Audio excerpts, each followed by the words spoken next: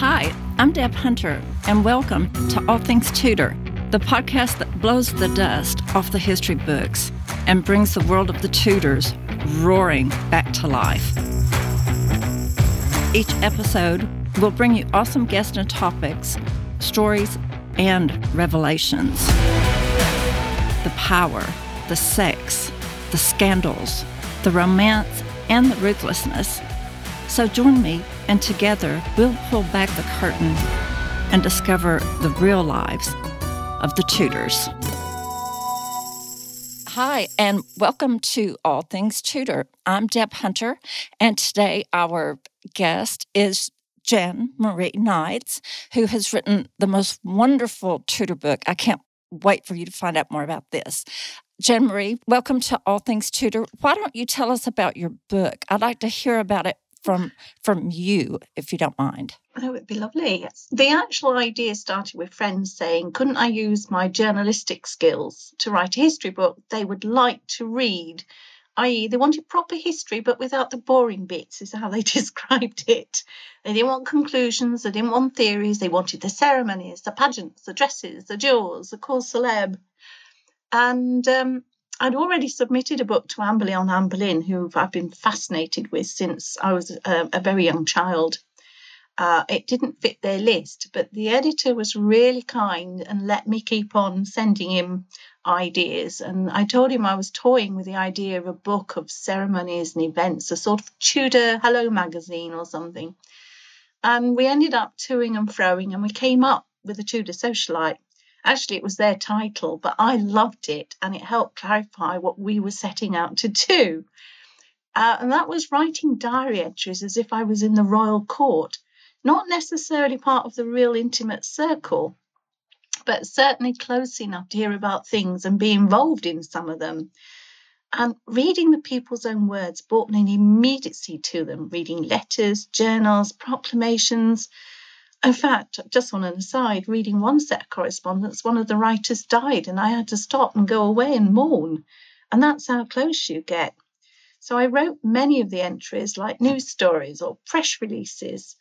And I gave backstories where I couldn't fit them in the time frame when it was happening in, but I could still reveal the events. And I spent a lot of time imagining what was I seeing, hearing or overhearing or eavesdropping, smelling, even feeling. And I just wanted to convey the sense of being there. And I hope that's what I did. Well, that's definitely what I picked up on. And I think you did a wonderful, wonderful job with this book. And I do love the title, by the way. It's such a great title. You start out breaking down the reign of each Tudor monarch. Can you tell us about that? Well, I did that because I wanted to bring in an introduction to every monarch because I knew there were things about them I couldn't actually bring into the diary entries as I was supposed to be there recording the events as they were happening. So I wanted to give a sense of who those people were. And the biggest one is for me was Henry VII. I knew very little about him when I started. We're all told he's a miser, and you think of him as being quite old, but realised actually Victor of Bosworth-Field usurped the throne from Richard III, and I'd always disliked him because I was always for the underdog. But you don't realise how young these people are. Henry was 28. He was a young man. And that really brought it home to me when he marries Elizabeth. They're a young golden couple, really. And when I read his accounts, his household books, I found he liked music, tennis. He built a tennis court at Kenilworth. That was his favourite castle. He liked books. He favoured printers and explorers. He also, enjoyed watching tumblers and falls and minstrels. He enjoyed hearing young children singing and dancing. He himself played the lute and clavichord and made sure his children had instruments.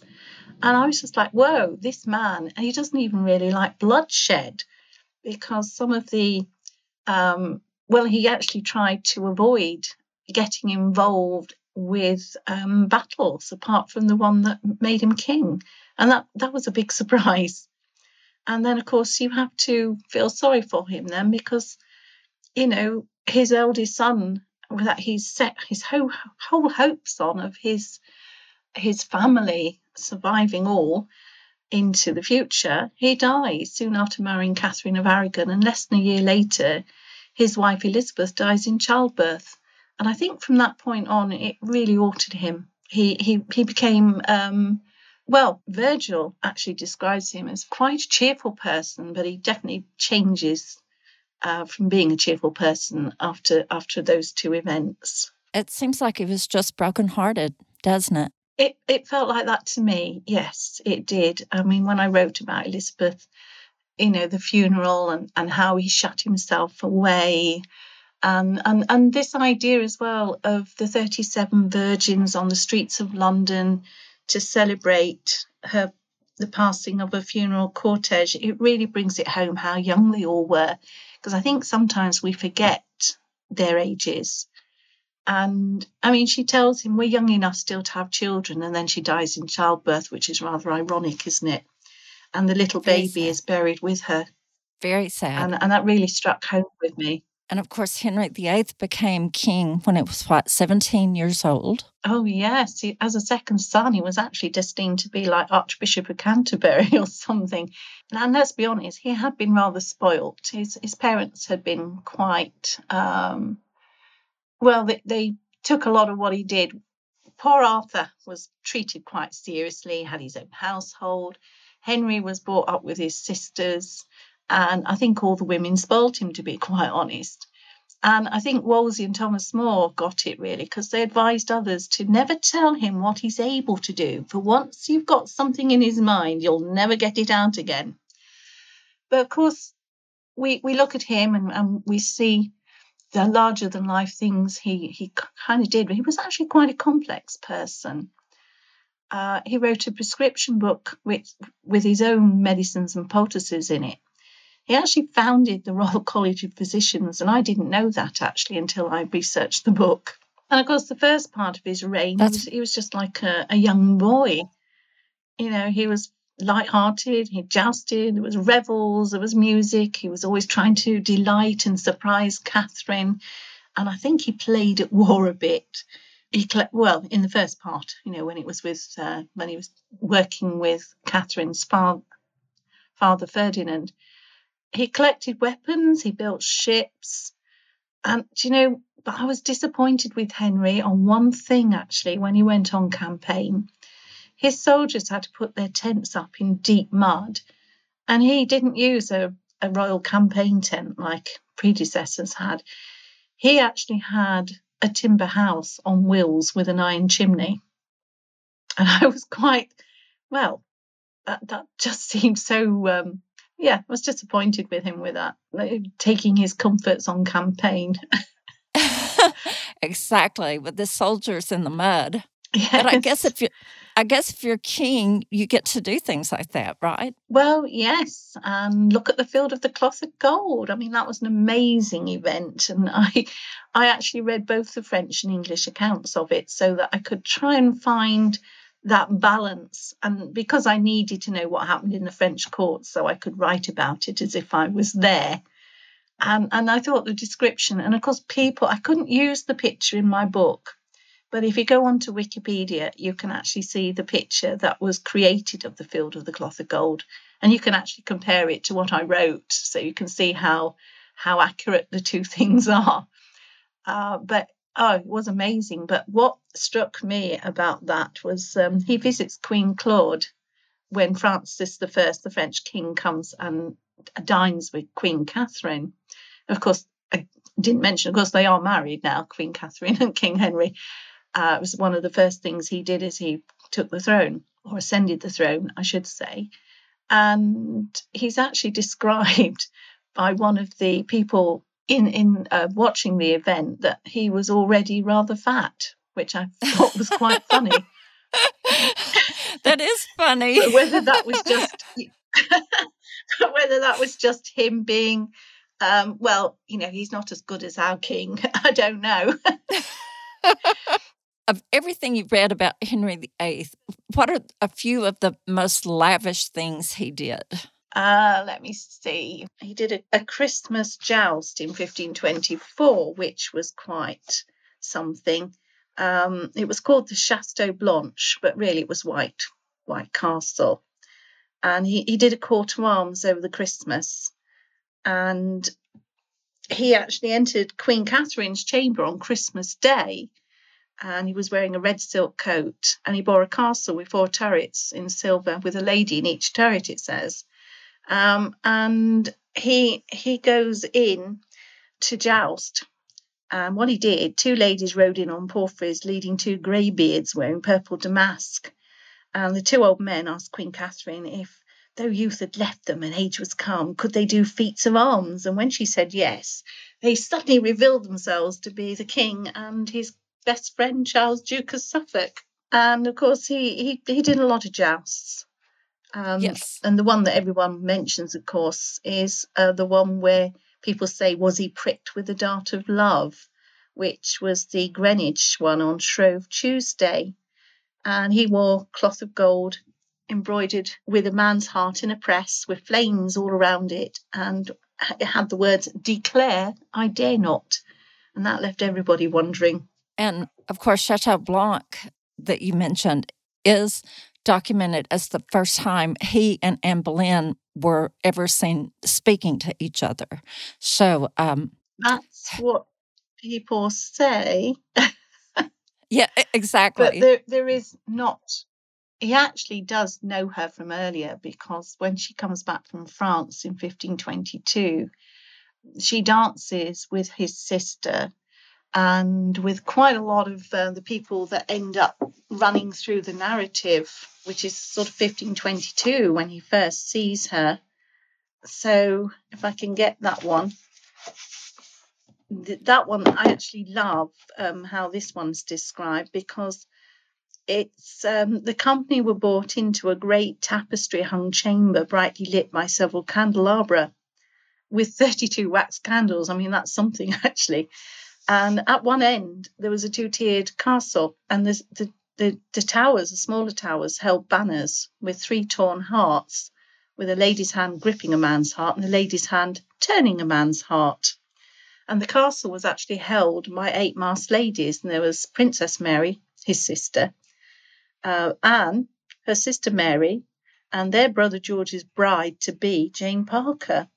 And there were others, of course, and they were all clothed in white satin. And that's really the first time that she appears on the scene. But I'm one of these people who believe she was born a little bit later than some historians. I do the 1507 date. There are several reasons for that. I know quite a lot of historians wouldn't agree with me, but there were things, I think, that people at the time would have known better than we do. And the Duchess of Feria says that she died before she had reached 28, not 35. And Camden himself writes that he thought he was born in 1507. Although people go, well, she couldn't have been born then, because she says she was born in Norfolk. But Thomas Boleyn, her father, he inherits Havre in 1506. And the first thing he does is create the Long Gallery there and does a lot of building work. And there you've got his wife, Elizabeth Howard. She's pregnant. Is she really going to want to be on a building site? So I think she stayed in Norfolk while he was doing all the works. That's just my own theory, though. It's not in the book or anything. It's just something I think myself.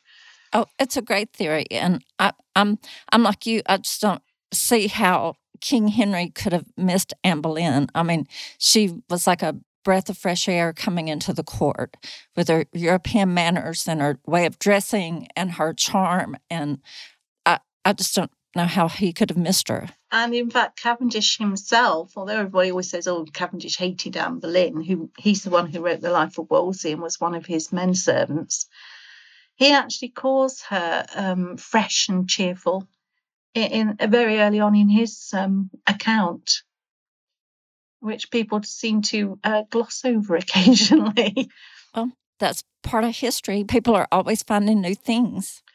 Well, yes. I mean, that is what I love about history, actually. It's even though I've written the book, since I've written it, I've found new things, and I'm like, oh, I wish I could have used that. There's a classic one, actually. I'm going to go off to digress here. But when I did Elizabeth and I did the Tilbury speech, the actual speech she made isn't quite the one we get down. It was created a little bit later, but I was told I'd get lynched if I didn't do it as we now know it today. But what I did come across was a ballad which was created at the time. And there were a couple of lines I really would have liked to have added. As she was addressing the troops at Tilbury, they did a march past her. And this song says, "The pikemen came marching all together like a wood in winter's weather. Strokes of drummers sounding, trampling horses, earth and air resounded like thunder." And I thought, oh, I wish I'd found that. If you're a fan of Tudor history, come join us at All Things Tudor, a Facebook group dedicated to, well, all things Tudor. Members can contribute a wide array of subject matter about Tudor history. You can also listen to the All Things Tudor podcast. There's a book club and a weekly Clubhouse live audio chat, often featuring very special guests. Look for upcoming surprises for the group members in 2022. Become a member of one of the largest groups of Tudor history enthusiasts on the planet. Simply go to the Facebook search bar, type in All Things Tudor, select the option to join the group, and of course answer the membership questions. Join us now at All Things Tudor. Look forward to seeing you. Let's quickly go back to the Tudor monarchs. I want to find out what you think about Edward and, of course, then Mary and Elizabeth. Oh, I didn't know much about Edward when I started. Oh, and oh my gosh, he was unexpected pleasure, but his heartrending death had me in tears. When I was telling my friends about it, they sort of said, "Oh, well, wasn't he sickly?" And I said, "Well, no, he wasn't." 2 years before his death, he ran in a tourney in front of the French ambassador. He showed himself to his people by riding for 2 to 3 miles in full armour. I mean, that's heavy. I read his diary and I don't know how people can say that he's a cold person. Reserved, yes. I think he learnt to be reserved. The clashes he details with his sister Mary over her disobedience in matters of religion are quite interesting. She keeps telling him he's a minor and he'll realise differently when he's older and more mature and everything. And I'm not really surprised that he's rather irritated. And I'm sometimes surprised and that she could keep her head. I mean, she actually told him once, I think, that she would happily give him her head. I would recommend anybody who wants to know a bit more about Edward, because obviously there were loads of things I couldn't use. You're tied with words in a book. Read his journal and his letters to his friend Barnaby. And he's a lad's lad and he wants to go on campaign with his friend, and he's telling him about his lovely progress to the English countryside and looking at fortifications while Barnaby's on campaign doing exciting things. And you can actually download this very easily. I think it's the American University's archive.org where they put things on, and I'm pretty sure it's on there. And it's really, well worth a read, because it'll really change your mind about this lad. Oh, thank you. And of course, he's very interested in the warlike things, Scotland and what was happening up there, what they call the rough wooing. But his death, that was what got to me. And when I couldn't find it at first, everything I put in the book, I attempted to verify from the words of the time. And I'd read about Henry Sidney holding him while he died. And I was like, I couldn't find it anywhere at first. And Henry Sidney himself wrote it in a letter to a friend about how he'd held him. And I thought, you can't read these things and just not be moved by them. Okay, let's talk about Mary quickly. What was the most interesting thing you found out about her in your research? Oh, I found Mary a bit of a sad character, actually. She seemed to crave to be loved by her father, which obviously she felt very saddened by losing, and she tried to clash wills with him, and that was never going to work. And then I think she made a bit of a mistake in that people had moved on when it came to, they weren't Protestants then or particularly Catholics, but they had lived under Henry, and there was a trend it was moving towards. And when the people said, oh, it's not right that Queen Jane is on the throne, it should be Queen Mary, and they backed her, I think she took that to be her sign from God that she ought to bring the country back to being fully Catholic. And I think she was a bit short-sighted with that. And then, of course, she revered her mother to a great extent, and she was determined she was going to marry Prince Philip, who was actually the most eligible bachelor at the time. And she fell in love with his portrait, and she fell greatly in love with the man, but he didn't love her back. And I felt so sad for her when he's using her, really. The thing that got to me, really, with Mary was he goes sailing away to his war, and she's left yearning after him and waiting and watching him go until he's out of sight and she can't see him anymore. And then the ambassadors visit her, and she's crying that she's not heard from him, which is not very queen-like, I have to say. But she was a woman first, I think, rather than a queen. And I think you have to see her in that light some of the time, although she did have quite some spark. Because obviously when Wyatt did his rebellion against having a Spaniard as her husband, she certainly showed her mettle then, because she goes to the Guildhall and tells them she's staying in London, she's not hiding from anybody. Actually, that's when we get a really great character called Mr. Underhill. One of the great things about history, I think, is meeting characters you don't even know about. And you first meet Mr. Underhill, actually, when Queen Jane is in the Tower, and he asks her to be his godmother of his son. And they go off. She sends off one of the ladies as her proxy. And he comes back to the throne room after he's had his son christened Guildford after Jane's husband, to find that she's arrested.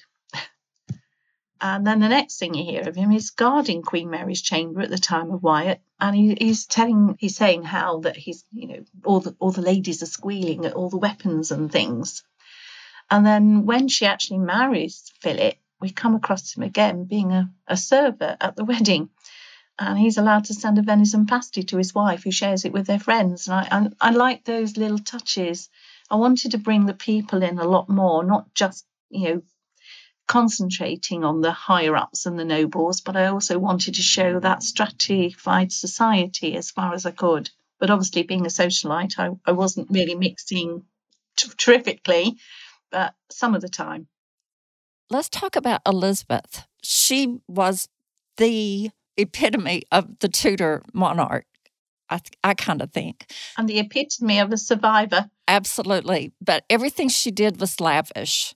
So I'm curious to see what you believe is the most lavish thing she did. I don't think she was the one that was lavish. She was actually very economical. She did get the people to do it for her in a way. She had this wonderful common touch. She comes out when she's crowned and she's twirling her crown and she's waving at the people, which was quite to the disapproval of the Spanish ambassador. But she had that the whole time. Even when the Armada's coming and she's had a meeting at the Guildhall, she comes out and somebody goes, it's the Queen, it's Queen. And she comes out and she speaks to them. And all through her reign, you get this sense. She visits towns. Okay, there is an ulterior motive. She's trying to get people to do these displays of arms because it's a very discreet way of getting people trained up. But she talks to people and they love her for it. Some people say, oh, she lost a bit of popularity at the end of her reign. I don't think that's true. I think a lot of people were still believing that she was their sunshine in their lives. How would a Tudor socialite, have spent the day while Queen Elizabeth ruled? Well, the reason I don't want to be an intimate in the court, of course, is I didn't want to get caught up with all the waiting and serving and being just, in one room. I needed to be on the more periphery of the court so I could move around. Because I honestly wanted to be somebody who could, in my head anyway, somebody that would hear outside news, would be mixing enough with people to hear opinions of what was going on. Because what we have to remember is although it's as accurate as I can portray it, I'm also using the words of the people of the time, and therefore you're using their perceptions to a degree as well. I can give you a classic, actually. When I was doing the talk with the National Archives, somebody said, oh, you come across as not liking Mary Queen of Scots. And I said, actually, no, you can't say that, because it's not a case of like or dislike. I am in Elizabeth's court and I'm hearing what people in that court are saying. And that's what I'm using. And it's not to say their perceptions are wrong, but it's just to make people more aware that I'm trying to use those people's experiences to bring it more alive, I hope, rather than just being a bit of a dry and dusty recounting of facts.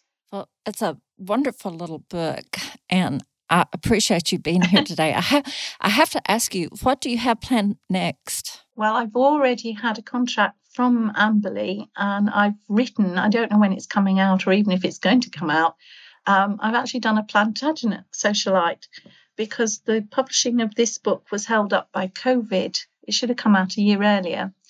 So all the time we were under COVID, I was just enjoying myself writing and researching. So I've done all the kings that were Plantagenets, from Henry II on to Richard III. It's a slightly bigger book because there's more of them. Definitely. But I'm looking forward to having that come out, but I don't know when. I can't tell anybody when that might be. Well, thank you very much for joining me today and being part of All Things Tudor. And again, Jen Marie Knights has written a wonderful book called The Tudor Socialite that you really need to get. So thank you, Jen Marie, and have a great day. And thank you so much. This has been a real pleasure to talk to you. Thank you. You've been listening to All Things Tudor. My thanks go to listeners, my husband, and my team. If you like what you hear, leave a review, follow wherever you get your podcast, and share with your friends to help others find the show. Join the All Things Tudor Facebook community to connect with tens of thousands of Tudor history lovers. You can also connect with me across social media at TheDebATL. Thanks for listening, and we'll catch y'all later.